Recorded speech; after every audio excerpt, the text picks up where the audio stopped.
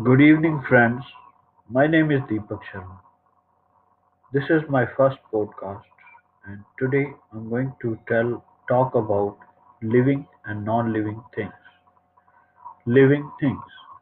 Living things are the things which breathe, eat, grow, and move from one place to another. These are called living things. Non-living things are the things which do not breathe, neither they can move on their own, neither they can grow, nor they reproduce by themselves.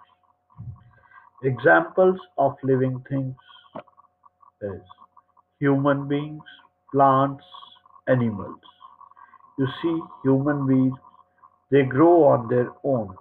When human is born, it's born as infant, then it becomes child, then an adult male, and then an old man.